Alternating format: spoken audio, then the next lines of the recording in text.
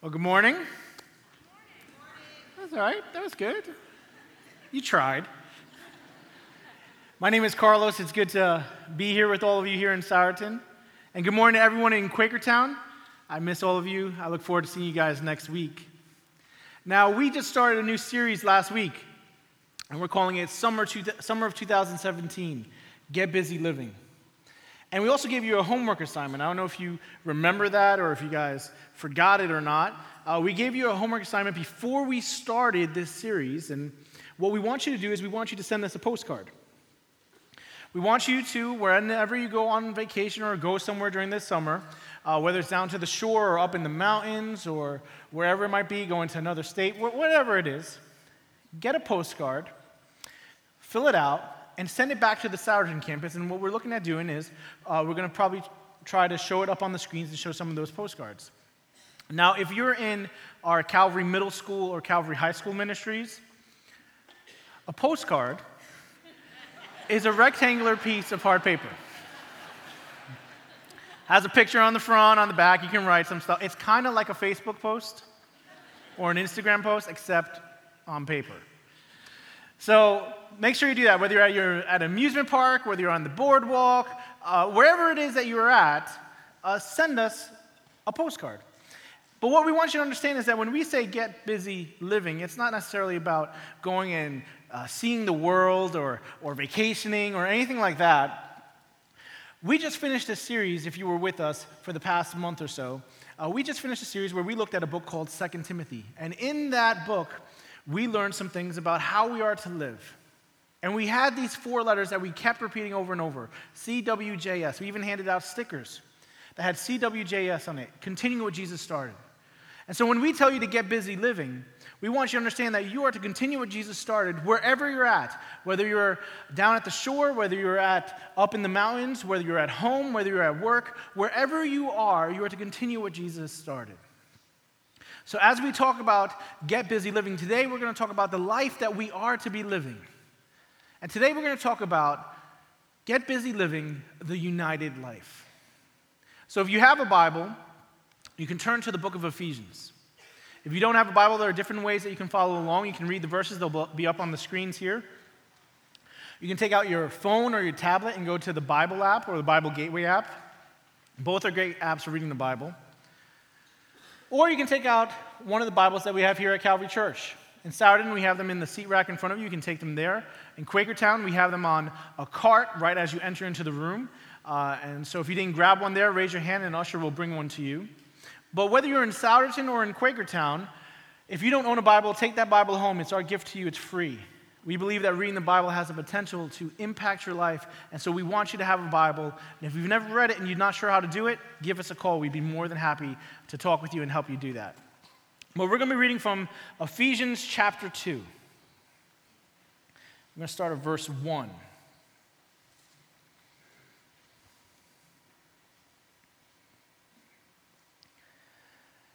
As for you, you were dead in your transgressions and sins, in which you used to live when you followed the ways of this world and of the ruler of the kingdom of the air, the spirit who is now at work in those who are disobedient. All of us also lived among them at one time, gratifying the cravings of our flesh and following its desires and thoughts. Like the rest, we were by nature deserving of wrath. But because of his great love for us, God, who is rich in mercy, made us alive with Christ even when we were dead in transgressions. It is by grace you have been saved. And God raised us up with Christ and seated us with him in the heavenly realms in Christ Jesus, in order that in the coming ages he might show the incomparable riches of his grace expressed in his kindness to us in Christ Jesus. For it is by grace you have been saved through faith, and this is not from yourselves, it is the gift of God, not by works, so that no one can boast. For we are God's handiwork, created in Christ Jesus to do good works, which God prepared in advance for us to do. So there is a clear picture of before and after occurring here. There's a clear picture, like, not to be stereotypical, but if you've ever seen those hair restoration things, the before and the after, it's not that I'm looking at them or anything. I'm just saying, there's a clear difference there in those pictures. In verses 1 through 3, we get a picture of life outside of Jesus. It is a life that is actually dead. It is a life that is rewarded with wrath. It is a life outside of Jesus. And then there's a word there. There's a word that says, but. And then verses 4 and 10, everything changes and swivels, and we see a life inside of Jesus. But we have to understand that life that we see in verses 1 to 3. You see, this life outside of Jesus is a result of sin. It's a result of rejecting God. And so all of us in this room, you, myself, all of us actually throughout the history of mankind, can claim that picture for ourselves. We have claimed that picture because all of us have sinned. All of us, at one point or another, have rejected God. All of us, except for one. And it is when we encounter that one, it is when we encounter Jesus, the only one who can claim perfection, it is when we encounter Jesus Christ that everything changes. But encounter is an interesting word. We use it a lot in church. You know, we kind of have these book studies, and they all center around encounter God. Or we have these music nights or these concerts, and their theme is encounter God. We even have these ministries that sometimes we call encounter. But what does encounter actually mean? It's interesting when we look at the definition of encounter. The first definition is this: when you meet an adversary or enemy or engage in conflict with. The first definition of encounter is when you meet an adversary or enemy and engage in conflict with. The second definition of encounter is to come upon face to face. And there's a beauty in that definition of encounter. Because if we really examine it, that is actually the progression that has to happen when it comes to encountering Jesus. When we encounter Jesus for the first time, all of us, every single one of us, encounters Jesus as an enemy of God. We encounter Jesus as an enemy of God. And there is only a result, there are only two results that can happen from that encounter. There are only two options. Either we will leave that encounter continuing to be an enemy of God, or we will see Jesus for who he is. We will claim him as Savior, we will choose to follow him, and we will leave no longer an enemy of God, but a child of God. And so when we encounter God face to face, we do not approach him as an enemy, we will then approach him as his child. This is the progression for encounter. But what happens? How does this change occur? We approach and encounter Jesus as an enemy of God, and we leave as a child of God. Yes, we see Jesus for who he is. We claim him as our Savior. We claim him as God. We choose to follow him. But how does that change occur? How does that change occur from enemy of God to child of God? The answer is union with Christ. Union with Christ. You see, Christianity is not about trying to live our best life. Christianity is not about trying to be a good person. As good as it sounds, Christianity is not even about us trying to do what Jesus did. While those are the results, we do try to be like Jesus. Christianity is not about trying to be like Jesus, because if it was about us trying to be like Jesus, the focus would be on our efforts and on our works. So what occurs? Christianity is so much more.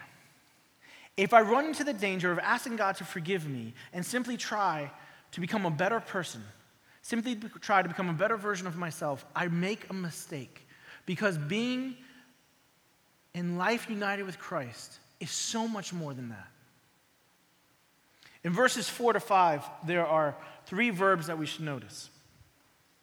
And there's a lot in these three verbs. I could actually just spend the entire time just talking about this, but I'm actually not going to go into what they say or what they're about. I'm going to go into a grammar lesson in a moment. The three verbs are, we are made alive, raised up, and seated with him. Made alive, raised up, and seated with him. Tim Keller is a pastor in New York City. He's a preacher. And as he looked at this passage and as he studied it, he noticed something.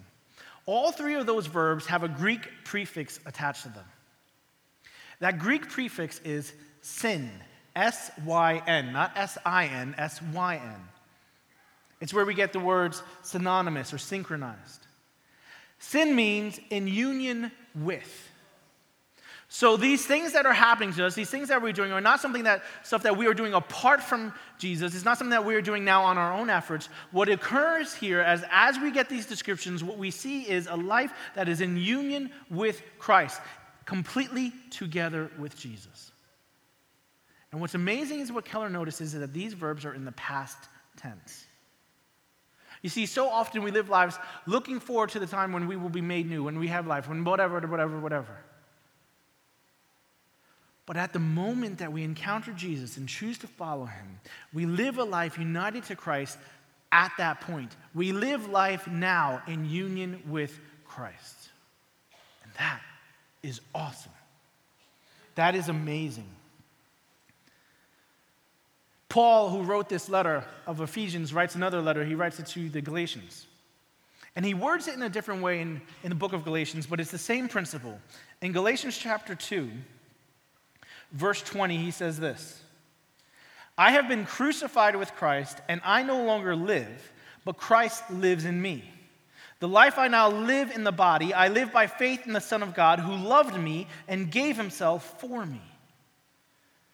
This is the life united, but what does it mean that I am crucified with Christ? What does that mean?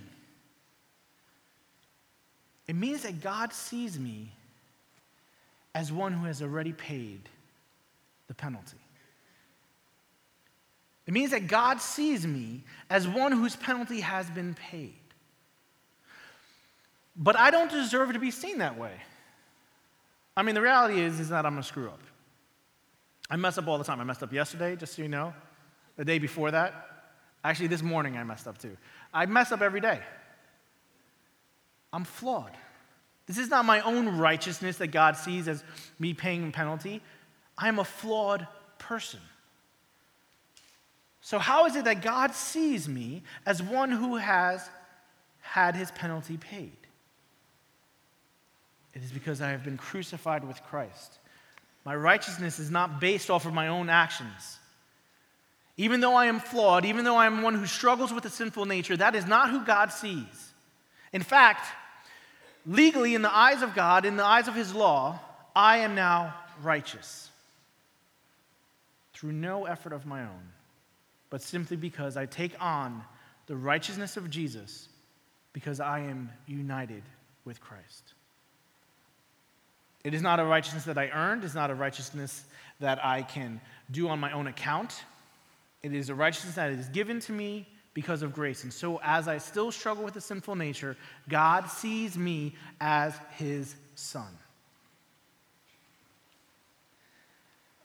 You see, this isn't about praying more. This isn't about going to church more. This isn't about reading your Bible more.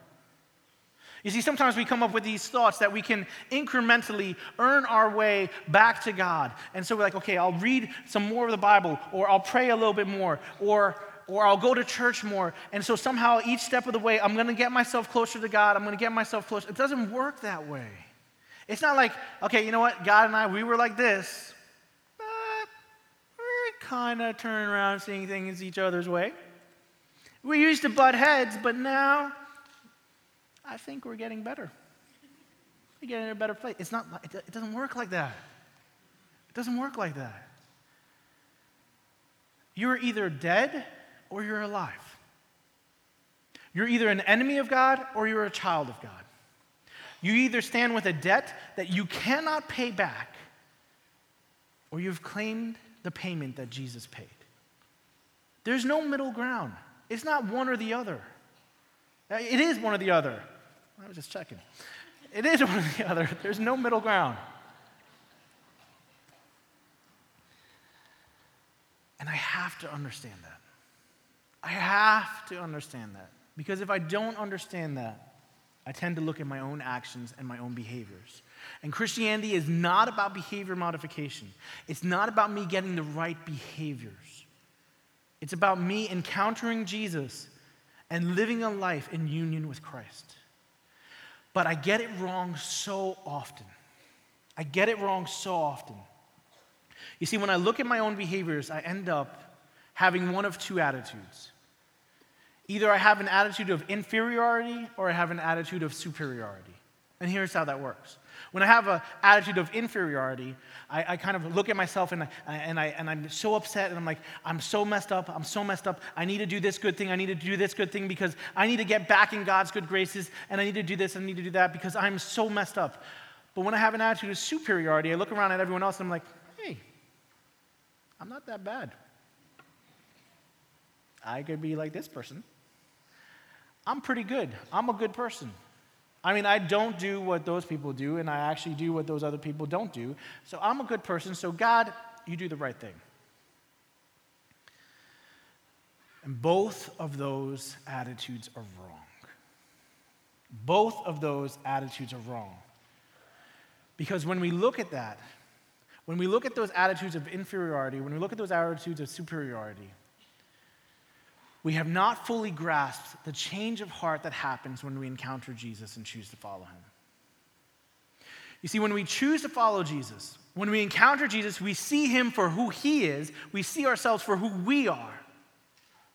And when we choose Jesus, when we claim him as our Savior, when we claim him as God, when we choose to follow him, we now have a life that we live in union with Christ.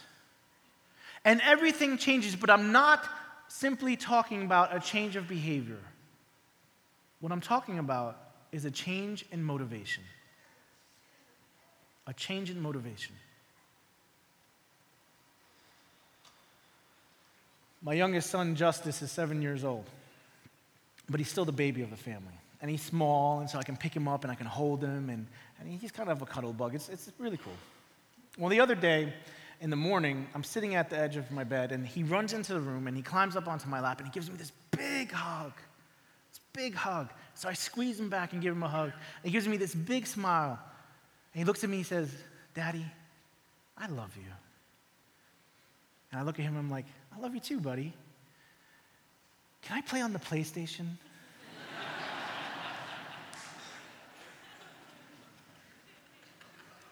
No. He gets off my lap and runs out of the room upset. The little con artist. Here's the deal. I know that my son loves me, and he knows that I love him. But that expression of love came with strings attached.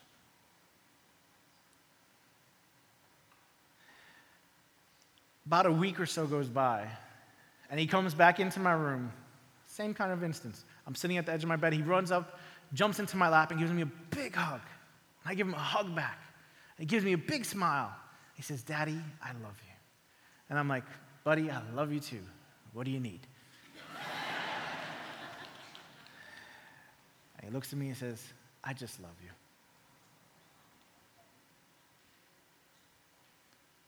There's a difference. And the difference is motivation. What motivates my expressions of love to God? Does it come with strings attached? What motivates me? Because if my motivation for expressing my love to God is focused on myself, then we go back to the superiority complexes. We go back to the inferiority complexes. And the problem with that is this is what happens when you live according to those complexes. When you have an inferiority complex, you live with fear and anxiety, wondering if that love of God will ever disappear. When you live with a superiority complex, you live with delusion and a lack of understanding, comparing yourself to others, puffing out your chest, and boasting. Both of them are wrong. Both of them are wrong. In Ephesians, if we go back to it, in chapter 2, verse 8. It says, "For it is by grace you have been saved through faith, and this is not from yourselves, it is the gift of God, not by works, so that no one can boast." Both that inferiority and superiority right there, we're saying it's not about that. It is not about works. It is not about behavior modification. Then what is it about? What is the motivation? For we are God's handiwork, created in Christ Jesus to do good works, which God prepared in advance for us to do. We are God's handiwork, created in Christ Jesus to do good works. What is the motivation for us to do good works? It is now our nature to do so. It is now our nature to do so. When we are united with Christ, we don't only take on his righteousness, we take on his nature. And so we do good works because it is now our nature to do so. And when we do good works, it is not to point at ourselves. It is not to shine the spotlight on ourselves. No, but in verse 7, it says this. It says, "In order that in the coming ages he might show the incomparable riches of his grace expressed in his kindness to us in Christ Jesus." The spotlight always has to show on God, not on ourselves. The spotlight always has to show on Jesus, not on ourselves. Our good works do not gain us grace. They proclaim grace. Our good works do not gain us grace. They proclaim grace. We cannot gain the united life through good works. Good works do not establish united life. They are evidence of the united life with Christ. So when we continue what Jesus started, when we continue his mission, it is not to point at ourselves and say, look at what we've done. It's not even to point at God and say, look, I'm doing what you want me to do. Maybe then you will love me. That is not what happens. We do it because we are united with Christ, and it is our very nature to do what he desires and what he has done. And that should bring you so much joy and excitement. That should bring you so much joy and excitement. And here's why. My identity in Christ is not determined by my actions. My identity in Christ is not determined by my behaviors. My identity in Christ is not even determined by how I feel. It's not even determined by when I feel like I am far from God, when I'm in a dark place, whatever terminology I want to use when I want to talk about how I am not close with God. When I feel that way, my identity in Christ is not determined by my feelings. It is determined by the way that God has extended grace to me, and now I live in union with Christ, and my nature is his. And so when God sees me, he sees me as his son. This God, the God of the universe, the God holier than we can ever understand, the God who is far bigger than we can ever grasp, this God who I approached initially as an enemy, the one who I declared war on, the one who I rebelled, now sees me as his son. And that love is not determined on how I act. It is secure. And that should bring me joy, and that should bring me excitement.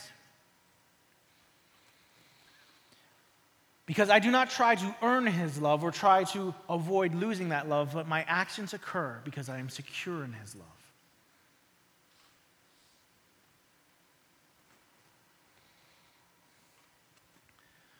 See, this is the united life.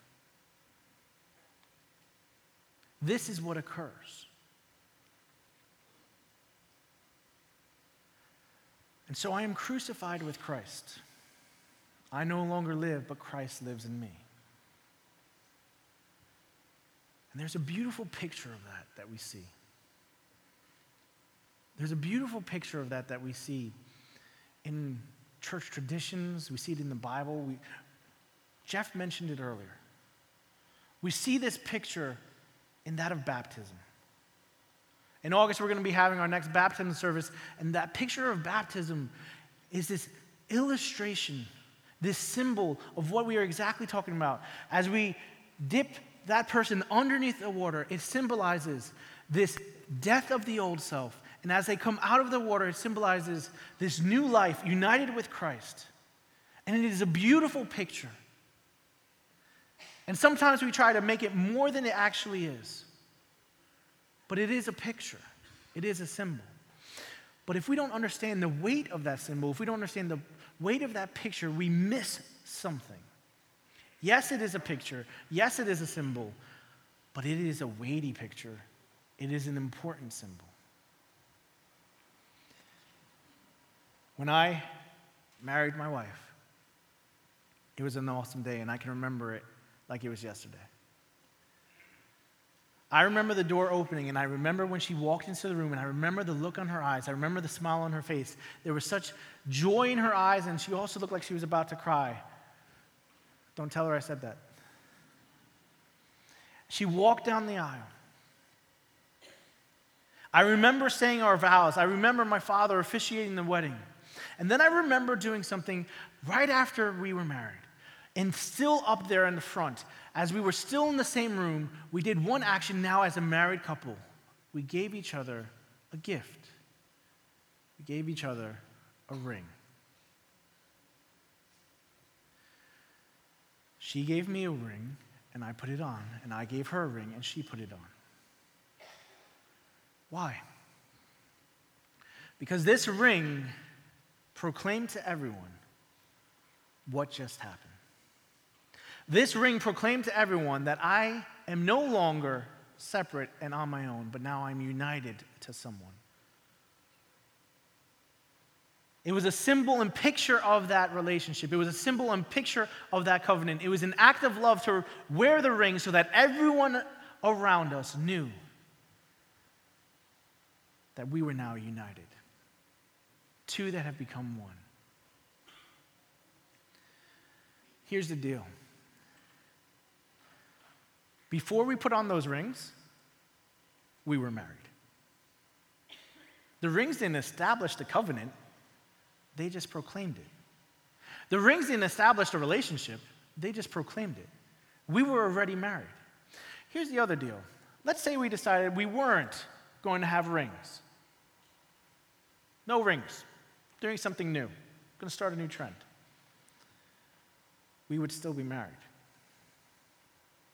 The ring itself does not determine that relationship. It proclaims it to everyone else. But understand this. While it doesn't determine the relationship, it is a beautiful picture of love that honors my wife when I wear it. Baptism does not determine the relationship you have with Jesus. It does not create that relationship. It does not create that bond. But it proclaims it to everyone who sees it.